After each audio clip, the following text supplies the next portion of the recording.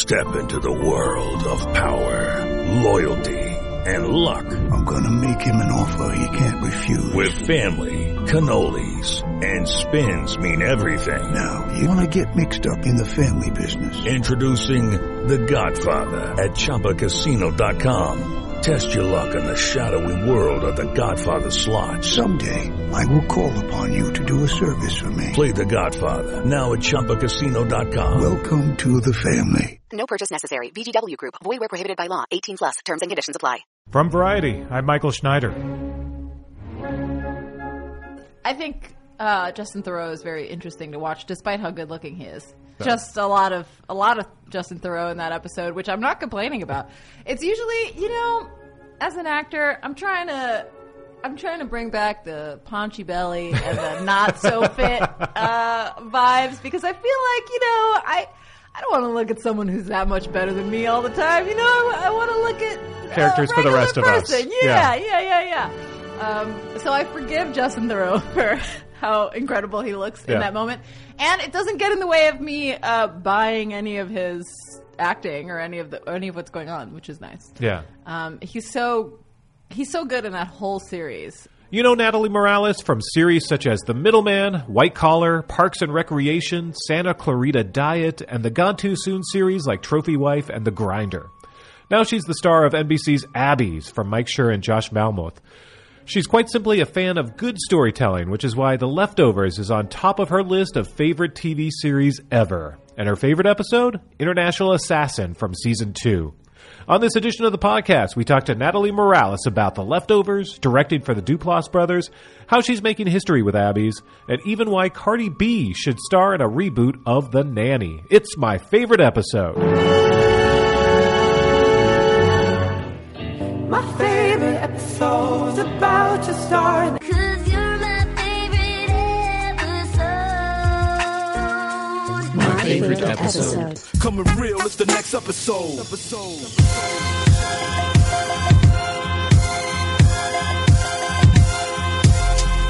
Written by Nick Hughes and executive producer Damon Lindelof and directed by Craig Zobel, The Leftovers episode International Assassin was a key episode for the series. It aired in Season 2 on November 22, 2015. In this episode, Kevin, played by Justin Theroux, finds himself in a hotel that's a bit of a purgatory, and he discovers he's chosen the role of international assassin, tasked, of all things, with assassinating Patty Levin, who in this realm is a presidential candidate. Or is it Patty? Perhaps it's the girl in the pool. Would you like some water, Senator? Never touch the stuff. Kevin, I'm sorry about all the security. I don't know if God has told you, but we received credible intelligence that someone may be trying to assassinate me.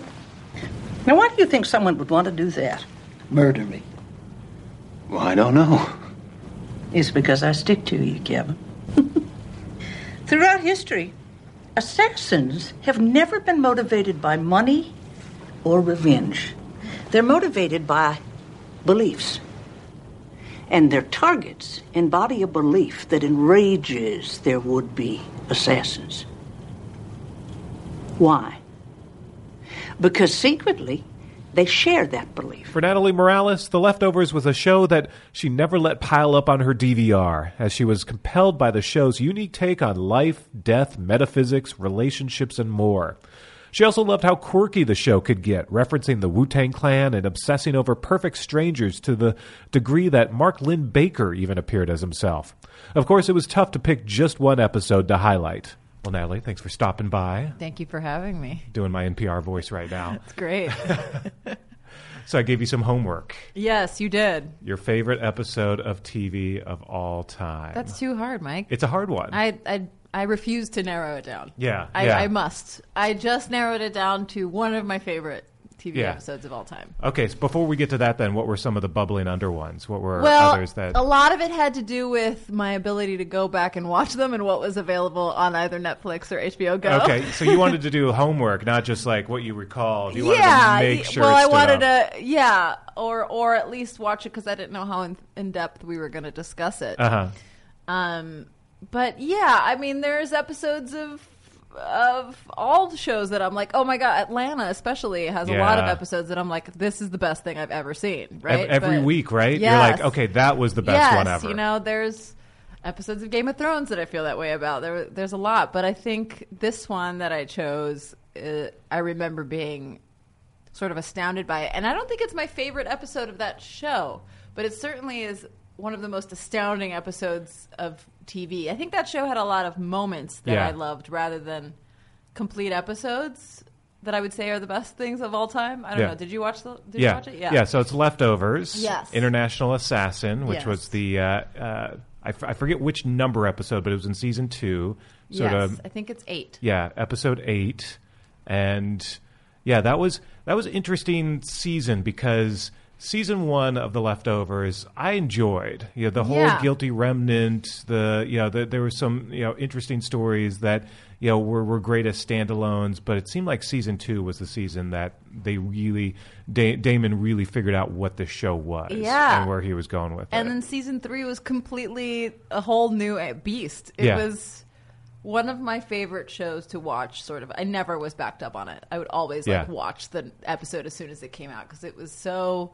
Whatever they started doing episode to episode was like always innovative and cool and turned the show, or what you thought the show was, on its head. Like getting that Wu-Tang tattoo. Like there's all these amazing little beats on that show that are so good. Yeah. Well, the whole like Perfect Strangers, yes, Margolin Baker, like I was like, this is so deeply funny, and only this show could get away with it. And it's exactly the kind of show I want to make that does stuff like this. Yeah. You know, it's I loved the Mark Lynn Baker stuff so much. I loved that he was there. It made me so happy. Yeah. And then the fact that he faked his disappearance is the most amazing part. He was just so hurt that the rest of the cast had departed except for him. Yes. It's so Poor good. cousin Larry. And then they had the theme song as the theme song is so good. Yeah. It's such a great I loved what that show was doing for the like TV format. It was like, no, why does it need to be what you think it's going to be? Yeah. It could be whatever we want it to be. It doesn't matter. And it's very exciting. Yeah, it was one of those shows where immediately after watching, you had to go online and see, okay, I know how I felt about it, and I know sort of what I thought of this, but really, like, what did this mean? Right, and what does everybody else think, and what are your theories on everything? Yeah. And International Assassin is definitely one of those episodes because it's so metaphorical in so many ways. Yeah, because in the previous episode, obviously, Kevin had died, so sure, okay, did they just kill off Justin Theroux? Like, what's going on here? It was a great way to... I mean, I don't know that I thought he died immediately. I think in the middle of this episode, I was like, oh, he's in some weird middle space, I think. Yeah. It hasn't exactly died yet. Almost like a purgatory, but yet you're still not 100% sure. Is this... all in his head, what is going on, and the Patty of it all, of course, as well, like having to kill Patty several times, in different forms, I know. Looking back on that show, I think it's like obviously a lot of the Leftovers is in Kevin's head, right? Mm-hmm. A lot of the show is in his head, and even this particular part, the idea of him having to beat Patty in some way, beat the nemesis in this video game. Just keep going for like the big bad guy, right? Is that in his head too, right? It's a battle that's being waged in his own sort of soul and not necessarily out in the world. Right? Well, I think the most telling thing is early on when he comes out of the bathtub and he's in his hotel room and he's like, what the fuck's going on? And then he goes to the closet and it says, pick your choose your own adventure. Yeah, choose who you are. Yeah. And of course, he's a police officer and there is a police officer's outfit in there, but he doesn't pick that. He picks the suit that turns out to be the International Assassin suit. And it is that whole question of him still figuring out, like, who am I here? What am I doing here? Mm-hmm. And inadvertently picking something that he's not and then having to go through the motions of pretending to be this person. Right. But is he not that? Because he can fight pretty well. And he does. And he looks the part, right? Yeah. He could be, it's sort of all the things one person can be. We contain multitudes, Mike. and I just think I don't know. I think Justin Theroux is very interesting to watch, despite how good looking he is. Well, there was some peak at Theroux ass. Yes, Hashtag Theroux ass in that episode. Just a lot of Justin Theroux in that episode, which I'm not complaining about.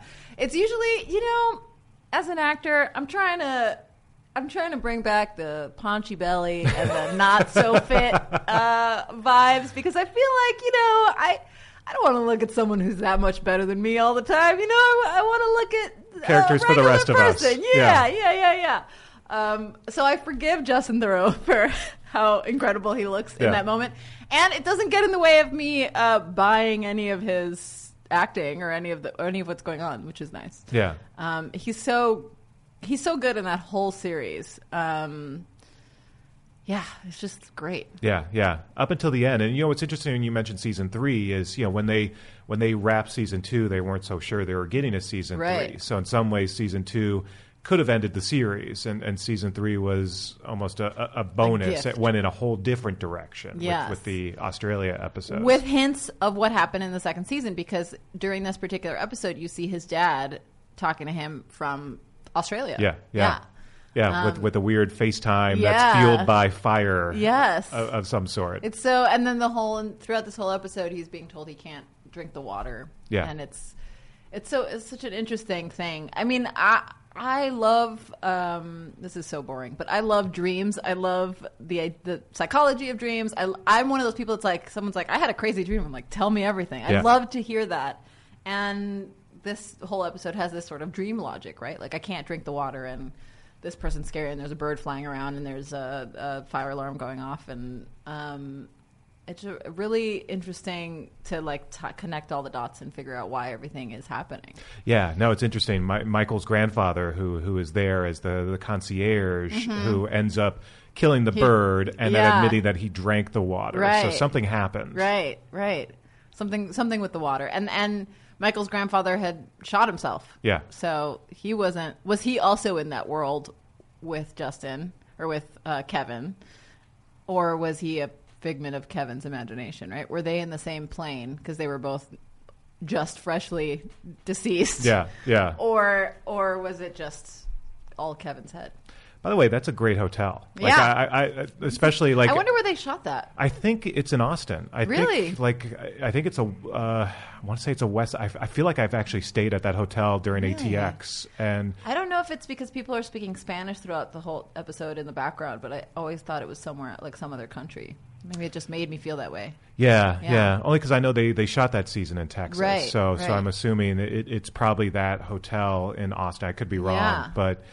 Yeah, no, it's an interesting idea to shoot an entire episode there, and in some ways it feels like very nondescript. That hotel room and that hotel, there's nothing fancy about it. It seems like very run-of-the-mill Westin chain hotel, and yet this is sort of like an upscale chain hotel is the thing. I know it's a cool thing, and I also loved the score of that episode. I mean, The Leftovers always had great music, but I wrote down who that is. Yeah, because I remember reading somewhere that they were inspired by Die Hard. They wanted, that episode? Yeah, they wanted to have Die Hard like music, like it's full. It's so big and Nabucco. It's Verdi. It's Verdi. It's Chorus of the Hebrew Slaves. Is that whole thing? It's so very epic. Yeah, and it has like stakes to it, just the music does. Yeah, it's very exciting. So and the background of that episode and the sequel that they did the following year was Nick Cuse, who's Carlton Cuse' son, who ended up working with Damon on this show, and Damon sort of became like a little bit of a mentor for his buddy's son. Came up with the idea of like he wanted to do like a James Bond / Die Hard kind of story. I didn't know that. And so he talked to Damon about it, and they crafted this idea of the international assassin. That's so cool. And it kind of just turned into this very memorable special episode. Yeah. I wish more shows would take risks like that. You have 8 episodes of something. Why not, or whatever, how many you get. Yeah. Why not go crazy? Yeah. Yeah.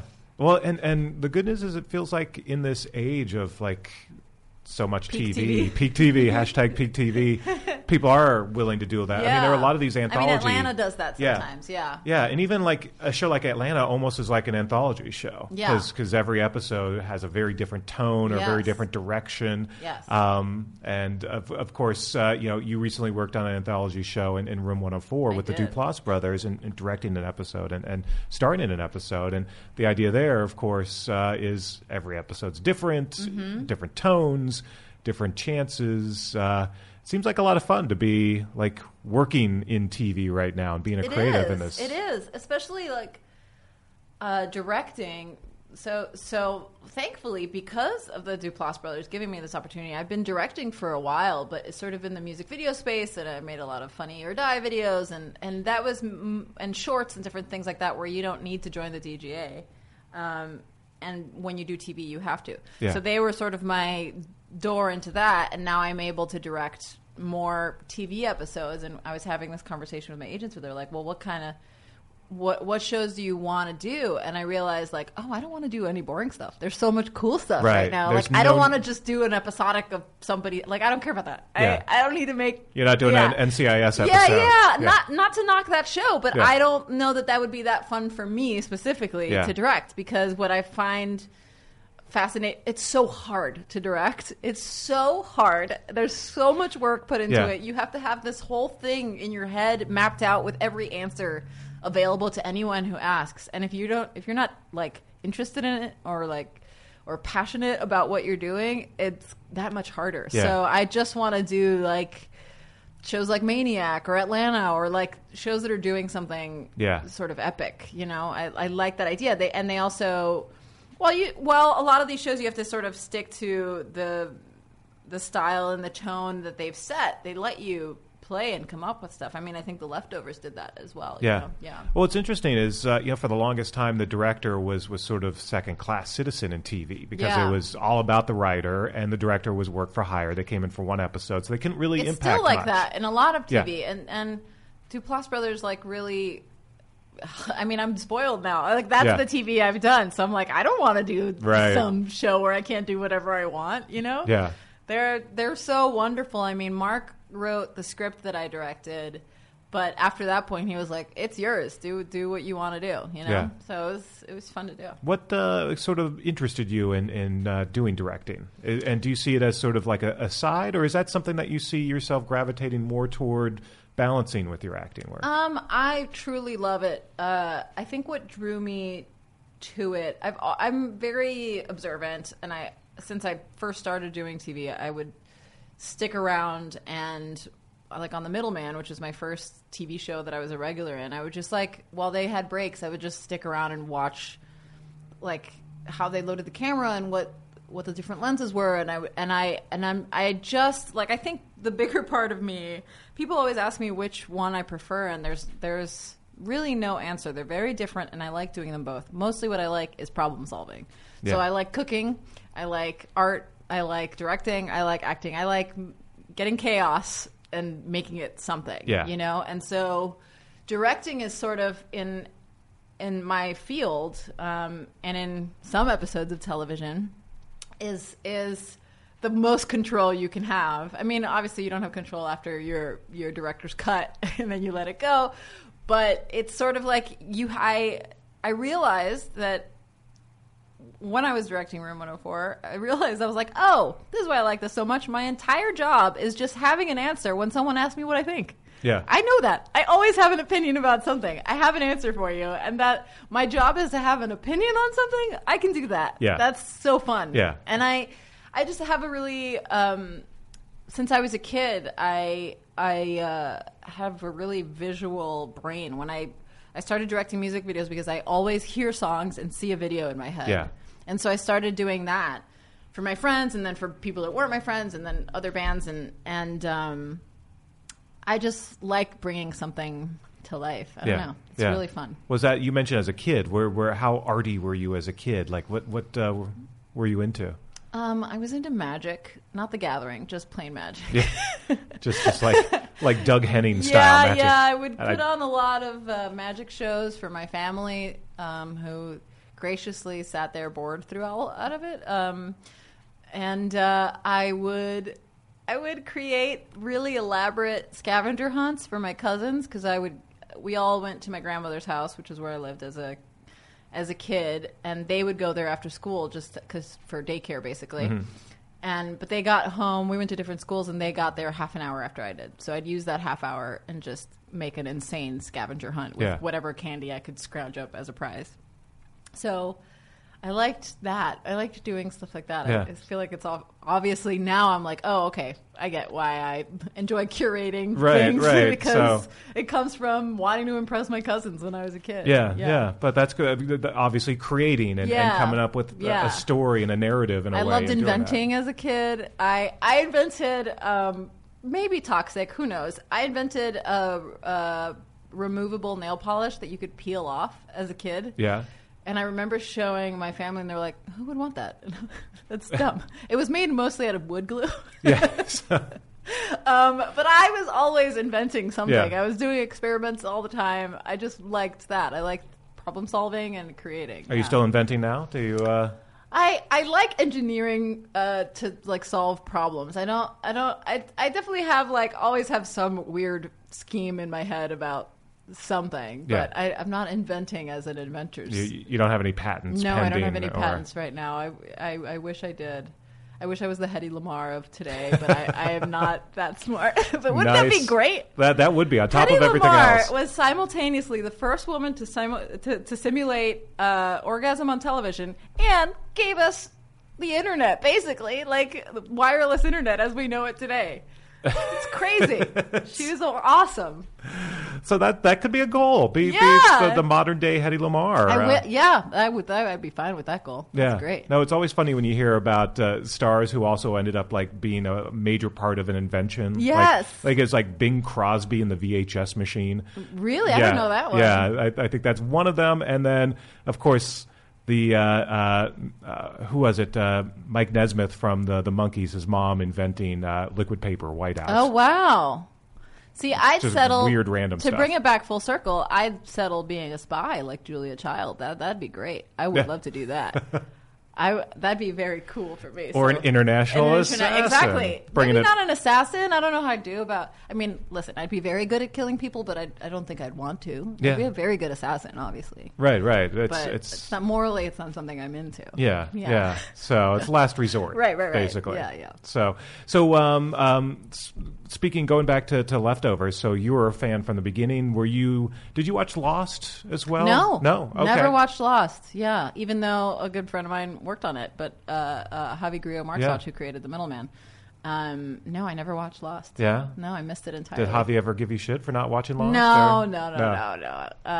But yeah, I think he maybe appreciated it because I wasn't hounding him for questions about what was really in the hatch. Yes. What is the smoke monster? Yeah. No, there's still a lot of hurt feelings, I think, among some of the Lost fans. Lost, and also producers who kind of were given quite a hard time by the fans. Yes.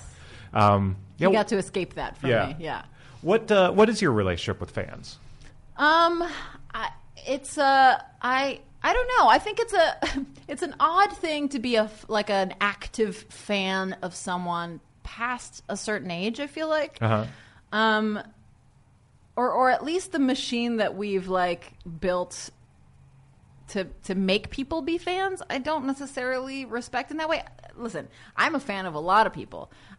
Maybe it's the term stan that I don't appreciate because it literally is an amalgamation of stalker and fan. It comes from that Eminem song. Yeah. That's where it comes from. And I don't know, get a life. Don't be a stan of somebody. You could be a fan. Yeah, you could be a fan. You could appreciate someone's work, but I think it's this terrible machine of fame that has been created to take money from people and oppress people and make people think that they're not good enough and that they should be like these other people. That's what I don't appreciate about it. So I'm just a person who likes to play pretend. I always think about it relatively, right? People seem to be interested in my career. What if no one cared about actors or directors? And what if they cared about scientists and scientists were the celebrities, right? It's just a job that we do that provides some service to the society, and people I don't know, for some reason it's been turned into this thing, I guess because a lot of actors are pretty, that it's you have to be like them somehow, or you have to adore them somehow, and I just always sort of bucked that. I think that's very odd. However, I appreciate so much anybody who likes anything I do, because the only reason I do this, well, I shouldn't say the only reason, because I did do it partly for myself. I grew up, I mean, every Cuban is a born entertainer. That's just a fact. Even the shyest Cuban will tell you a story in the most fascinating way. But I definitely grew up with this sort of need to entertain and perform and curate experiences for my cousins. But at the end of the day, I'm like, there has to be a reason for me to do this, and what am I bringing into the world? And I've thought about how much happiness and open-mindedness TV and movies have brought to my life. You know, I've been introduced to things I would never know because of television. I think Will and Grace had such a big effect on how people viewed like the LGBTQ world when it came out, and I think that movies and TV can really do a lot for the world. So I'm happy when people tell me that they've seen my work and that they like it, because I've affected them in some positive way, I hope. Yeah. But the idea of like the fan star relationship is very odd to me. Yeah. I just don't think it should exist in the first place. I think it's a weird machine that people don't realize is oppressing them. You know? Right. Well, and social media obviously has made that much more prevalent and much more sort of confusing, I think, to a lot of people. Yes. It's blurred the lines between fan and celebrity to some degree.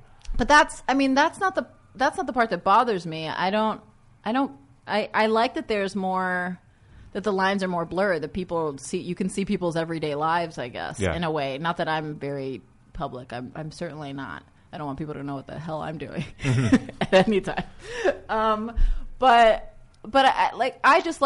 I do like the balancing of the scales in a sense. I don't like but yeah, it's just a weird, like Jamila Jamil is recently doing this whole thing where she's like calling out all these people who are selling these detox teas that make you lose weight, and when really they're just laxatives, and it's all these celebrities on Instagram like hawking this tea, and she's just like, don't you know this is like, you're selling this to young girls who are impressionable and are going, oh, I want that flat tummy, and you're not telling them that they're going to be on the toilet for hours and that's all it is, you know? So it's that machine that is what bothers me, and the people that perpetuate that machine, like that go like, hey, all my fans, like, no, they're just people. On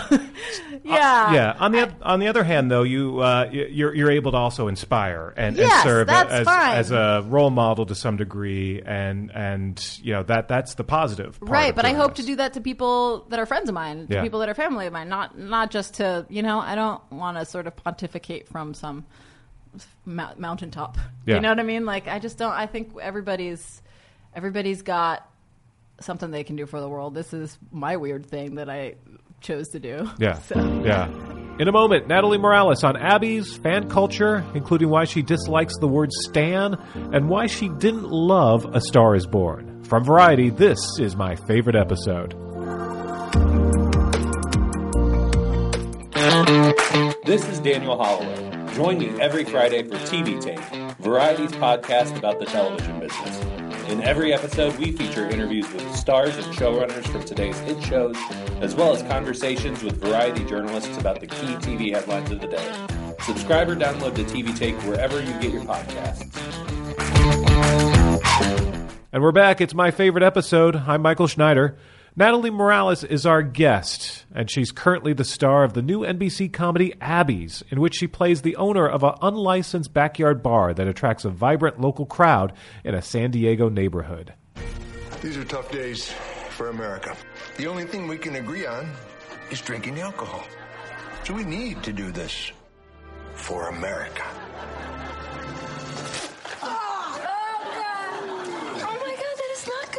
This tastes like the inside of a Santa suit. We're gonna find Abby. Who are you? Abby's landlord.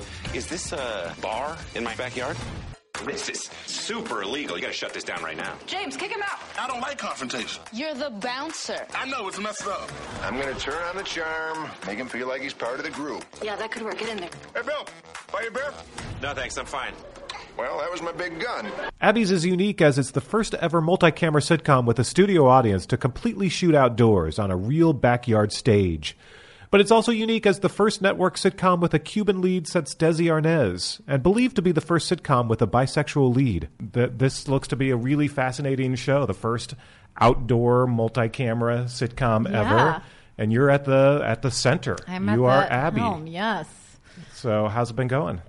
We just wrapped last week. We did 10 episodes, and it was truly one of the best experiences of my life for a lot of reasons. Obviously, I love working with Mike Schur, who created Parks and Rec, who's a producer on this. I think anything he does is fantastic. Yeah. And he's especially good at what good multicams need, which is a core group of people that you want to be friends with, right? Yeah. Like all the best multicams, Friends or Cheers or How I Met Your Mother, they all have that group of people that you want to hang out with. Right. So I knew that I could trust him to do that. And then there's Josh Malmuth, who is a playwright and was also a writer on Superstore, who created the show, who's amazing. And so I was like, okay, I wasn't just given the role. I auditioned like hell for it. I don't think anybody writes a person named Abby and considers me as the first person on their list for that. I don't look like an Abby necessarily. But I loved what they were doing, and I'm so happy that they trusted me with it in the first place. And yeah, we shot it. It's set in Abby has a backyard bar, an illegal makeshift backyard bar. Which I love. I love that idea. Yeah, it's sort of the speakeasy of the neighborhood. Yeah. It's in San Diego, or it's set in San Diego. And so we shot it in the back of a house on the Desperate Housewives Wisteria Lane Street at Universal Studios. They built a whole backyard bar set, and then they built a bunch of bleachers and seats, and the audience would come with us every night. And it's on the side of this mountain in Studio City, California. And we shot it. We never shot it indoors. We built another set just in case it rained or something, but we shot every episode outside. Right. You just missed the rain. Yeah. It was so. Did you say that you came to one? So I came to one, and it was fascinating because all the interesting things that happened, like you guys would have to stop when a helicopter went by, and they were telling me about the time a skunk came by the set. I didn't know about that. Yeah. Apparently, a skunk came right up to the set, and no one was quite sure. I did hear about that. He was by the trailers. Yes. We have like bar snacks, and there was definitely a little family of mice that was into the Chex Mix. Yeah. So all the things you generally don't have to worry about when you're indoors. Right. You don't have to pause for helicopters or cars or sirens when you're in a studio set. Also, something that I loved about just the look and design of it, it's all practically lit. There's some very little studio lighting, but mostly it's just like string lights. It looks very different than most of the things you've seen. Yeah. No, it looked very inviting. I actually wanted to hang out at that bar. Yeah, you should have. It's really fun to come there. I hope we get to do more of them because it was really kind of an amazing experience. I think I was telling you this the other day, but even just the what we're doing is, besides the fact that it's outside, what we're doing is cool. They just told me I'm the first Cuban American lead of a sitcom since Desi Arnaz, which means I'm the first female ever. Yeah. And also, I think I'm the first bisexual. The character is the first bisexual lead of a sitcom, of a network sitcom. Yeah. Which is so cool. Yeah. And it's not one of the main things about her in any way. It's just one of the, she has brown hair, she's bisexual, she's Cuban, she owns a bar. It's one of the many, many, many things about her. It doesn't define the show. Our show is not about that. But it is about all the aspects of all the people that come to this bar, And I really love that about it. Yeah. No, and that sounds like Southern California, yes, right? Exactly. Where everyone is unique and has a story to tell. So, and that's normal. Yeah. So that's great too on its own. Mm-hmm. And the fact that it's just this is, it's the first, but hopefully it's not the last. Exactly. And I've been really lucky with that in my acting career thus far, is that I've been my characters have just happened to be Latina, you know? They're never about that. And while we certainly need representation in general in like many fields that I happen to belong to some of, it does annoy me that a lot of the times when we get representation, it is given to us by people who are trying to fill a sort of a category or whatever, or don't actually. There's a lot of well-meaning white people who try to tell stories that are not theirs. Right.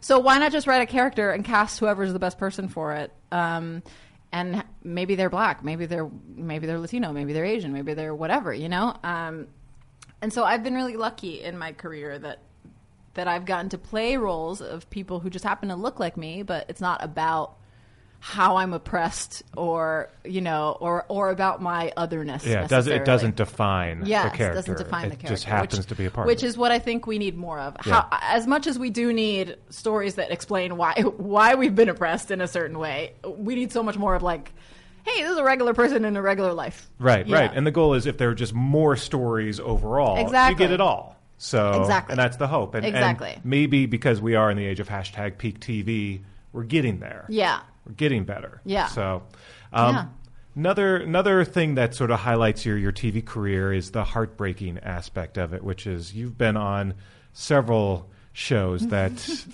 are met their demise. Yeah, heartbreakingly met their demise. You know, you mentioned Middleman.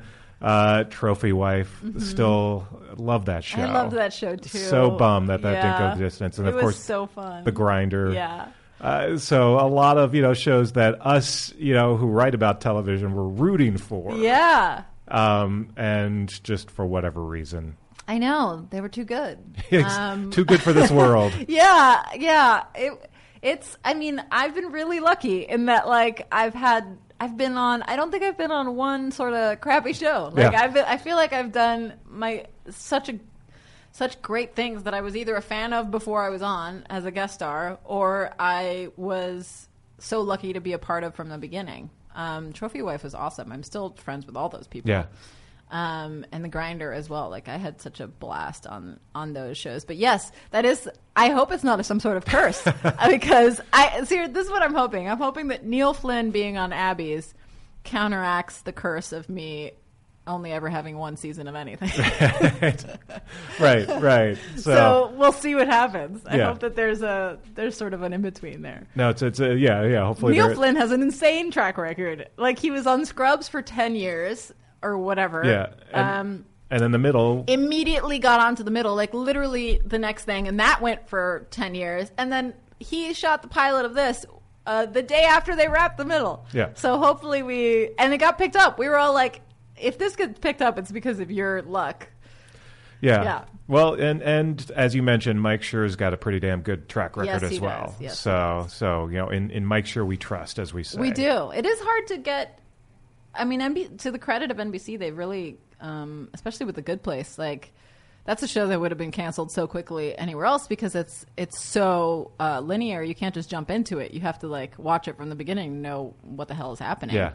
So I'm glad that they let that ride out, but it's like, it's so hard to get anything on a network these days. It's really hard. Yeah. Yeah. And connecting you to the Leftovers universe, when you think about the Schuriverse, I know Mike consulted with Damon, talked a lot to Damon when about he was developing The Good Place. Really? I didn't know that. So, and they had a lot of conversations about philosophy and the kind of things that obviously he tackled in the Leftovers and Lost, and pop up all the time in The Good Place. Mm-hmm. So it's an interesting age where we are sort of discussing some of these headier issues as well. I love that. Why make the same things over and over again? What else do you watch these days? What have I been watching? If you have the time. I just got off of work, so I now can like watch things. I caught up on The Good Place. Mm-hmm. I've been watching Big Mouth season 2, which I love. Yeah. I've been watching Maniac, which I really like so far. Yeah. I think it's really cool. Yeah, that whole universe is interesting. What if like technology had gone one direction? Yeah, what time is that in? Yeah. It's very interesting. You don't know. I mean, I think I'm on the 3rd episode. I don't know what time it's in. I just saw, this is not TV, but I just saw The Favorite To go back to Emma Stone, so good. I'm very excited about that movie. Yeah. It was really good. So yeah, I've gotten to go to the movies and like to watch TV, so that's fun. I'm excited. But there's like, I feel like now's a little bit of a lull in TV, right? There's a break for the holidays, and then stuff comes back. Well, right now it's all the Christmas movies. Oh yeah, it's my mom loves those. Those are taking over the Hallmark and Lifetime, and now Netflix has a bunch as well. So. Yeah, I saw Star is Born, which I did not enjoy, and I watched it with my mom, and she was like, "It doesn't have a good message." And I was like, "Mom, not all movies need to have like a message. They're not parables." And she's like, "Well, all my Hallmark movies have a good message, and they all end pretty, and I like them very much." And I was like, "All right, if they make you happy, that's what it's for." Exactly. So good, yeah. They tie it up with a bow. They're all basically the same film. She loves it. She's seen every single one. Every single one. Yeah. It's always about some journalist who is traveling to another part of the country and meets some guy. Like a pastry chef or a princesses who switch. Yeah. And there's a cute dog in the mix. Yeah. So, usually with an engagement ring tied around his neck. Yeah. Yes. Did we just write one? I think so. So that's been optioned by Lifetime. Damn it. You said you didn't like Star is Born. No, God, no. Yeah, Is that an unpopular opinion? Well, it's funny. It's one of those. I feel bad critiquing someone's work because it's something that obviously a lot of people put all their work into, and I definitely don't knock them for that. Yeah, and there are parts that are really enjoyable, and the music. I think Lady Gaga's amazing. Yeah. It's what afterwards, like days later, when you start to pick apart the story, that you're like, no, it's during. Yeah, it's during. It's not days. It didn't take me days. And there was a lot of. I feel like. I wrote this on Twitter. I mean, now I'm immortalizing it, I guess. But I wrote it on Twitter and then I deleted it because I thought it was too mean. I've been on this kick where I'll think something mean / funny. I'll tweet it and then I'll be like, I'll delete it because I just don't want to put that out in the world. Yeah. I don't want, why be mean for no reason? But I do think it's funny, so I will say it here. I said I saw A Star Is Born. I give it 3,600 eye rolls because I did spend a lot of the movie going, oh brother, and it was just like, I don't know, I thought it was a kind of sexist. Even though I loved that there's like that Jackson Maine is open-minded about the gay community. I liked that aspect of it. It just was like, oh, when the girl gets famous, it's okay. Like it was just. It was very, to me, it was very indulgent, which is not the kind of movie making I enjoy. But that being said, people worked hard on it. A lot of people loved it, so it's not for everybody, but a lot of people really like it. The music's catchy.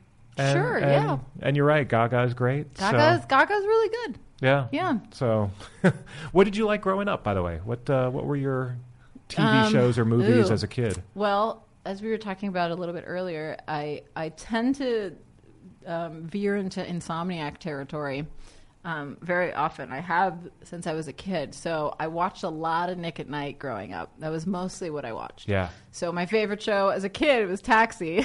Oh, wow. So you were like when they were doing the 70s shows on Nick at Night. I loved Taxi and Rhoda and Bob Newhart. And I just was a big fan of, I mean, there was Cheers on there. There was like a lot of 70s SNL. Yeah. Watched a lot of Gilda Radner. Like so much. That may have been... Besides Buster Keaton, which I discovered later in life, Gilda Radner was a huge inspiration for me growing up. Yeah, I bet. Because I was like, oh my God, you can be funny? You can be funny and people still like you? Yeah. You can make people laugh with you, not just at you. And it was, I watched a lot of that. So much I Love Lucy, lots of Nick at Night. I watched The Simpsons and obviously Saved by the Bell.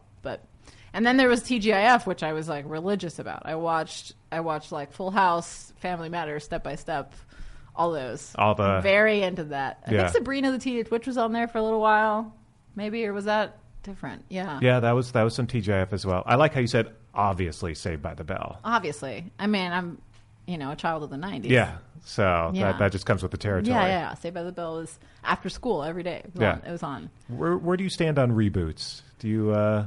It depends. Like I said earlier, I feel like I like new things. Why do we have to rehash stuff, especially if it was already good, right? Why not keep the good thing? That being said, I think reimaginations of things are fun, especially if you're a fan of them or whatever. There's certain reboots that I really dig. I don't know if this is happening. Is there like a Bad Boys a new Bad Boys movie coming out? I feel like I saw something about There's like a TV show that's kind of the evolved. Gabrielle like, Union one, yeah. But no, I think Will Smith and Martin. I almost said Martin Starr, which would be hilarious. Not Martin Starr. That'd be a very different show. Martin Lawrence. Yeah. But there are certain shows that I'm like, that are things that I'm like, yeah, I'd see that. Like, I would totally, God, I sound like such a douche quoting my own Twitter, but these are my true thoughts. I genuinely, I usually don't believe in non-actors taking acting roles because there's a lot of actors that work real hard for it, and then you just cast someone who's like not very good and sort of famous. However, that being said, casting Cardi B as the nanny in a reboot of The Nanny would be so brilliant. And I would watch that. So there are certain things that I'm like, oh, that would work, and certain things that it's kind of like, why are you touching that? Leave that alone. Yeah. You know? Did you come up with Cardi B doing The Nanny, or has that been out there? I don't know. It was a thought I had when I saw her dressed in literally a nanny outfit talking to Instagram, and I was like, oh my God, she's the modern nanny. That's incredible. Yeah. I'm sure a lot of people have had that same thought. I think actually when I wrote it, people sent me a thing that said Fran Drescher said that Cardi B should play her daughter in a reboot of The Nanny.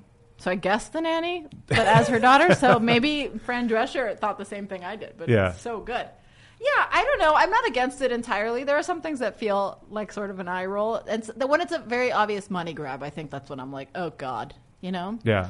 But Will and Grace coming back is fun. And, like, it's all the same people, and that's a fun thing. Yeah, sometimes I see your old friends again. Yeah, so, yeah. Any of your previous shows that you'd like to revisit? Like, if they... I don't know. I mean, I guess when talking about my own life, it feels weird because then it feels like sort of going backwards instead of going forward, However, it was like a movie, that'd be fun. Like a Middleman movie or a Middleman something would be so fun. I'd love to step into that. That pops up every once in a while, like talk of like doing something. Mm-hmm. People always ask me about that, specifically the Middleman, including my mother. She's like, oh, you need to do that again. I'm like... Mom, I've done other stuff. You only care about that? Yeah. Yeah. So we mentioned Abby's. Anything else you're excited about coming up that you could talk about, or you're... I mean, yeah, I'm really excited about both Room 104 episodes. Yeah. They come out, I think, a week apart. The one I'm acting in is first. The one I directed is later. I wonder if they can hear the rain. It's raining in Los Angeles. Yeah. And that's a rare thing. Yeah, that's something excited to be looking forward to.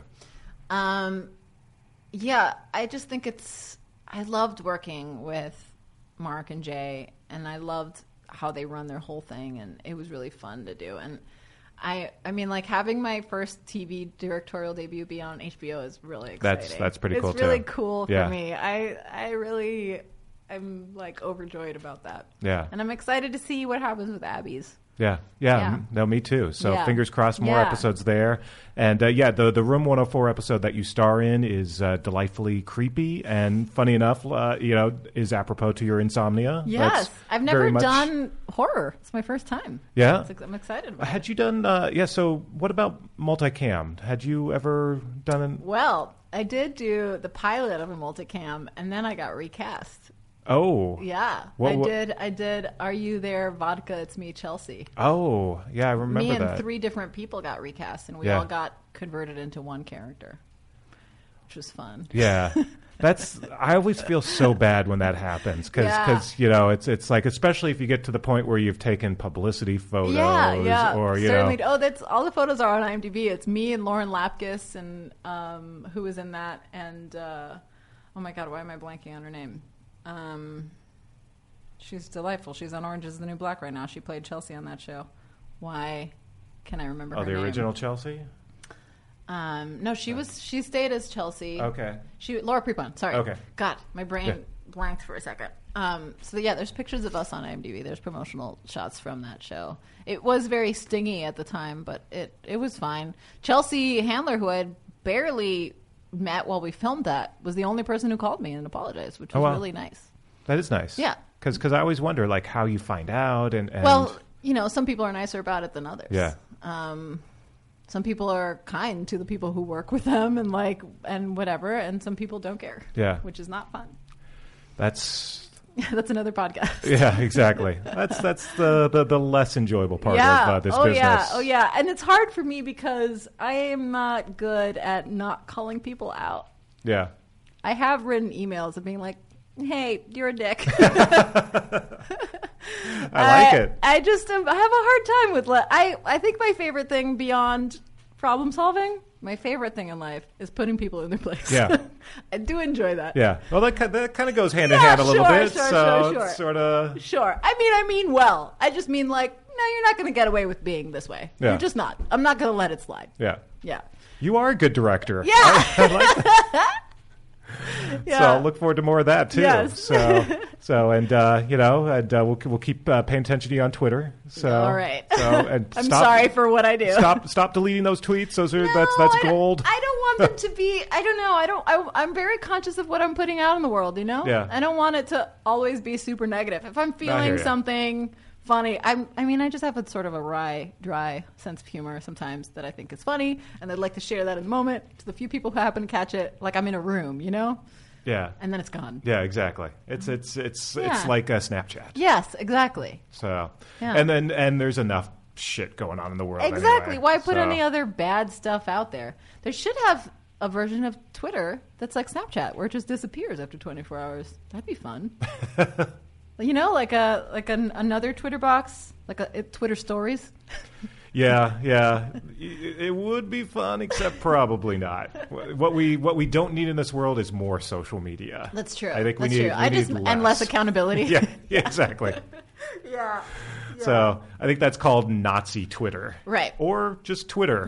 In general. Yeah. I know. It used to be a fun website. Yeah. Now I mostly stay off of it. Yeah. Because Nazis. Because Nazis. And also because, like, it used to be for jokes and, like, fart jokes. Yeah.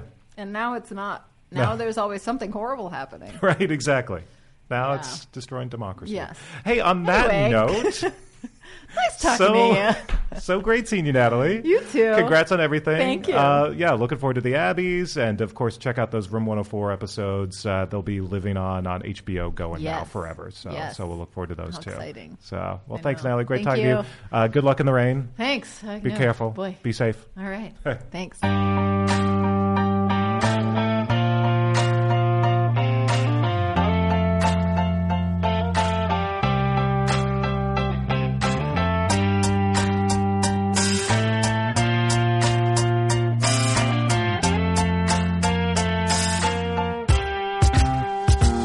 And that's it for this edition of My Favorite Episode. Join us again next time as we once again explore another guest pick. And be sure to subscribe to My Favorite Episode on Apple Podcasts, Stitcher, or anywhere you download podcasts. Also, head on over to Variety.com for your daily fix of TV news, analysis, and reviews. I'm Michael Schneider, and we'll see you again next time.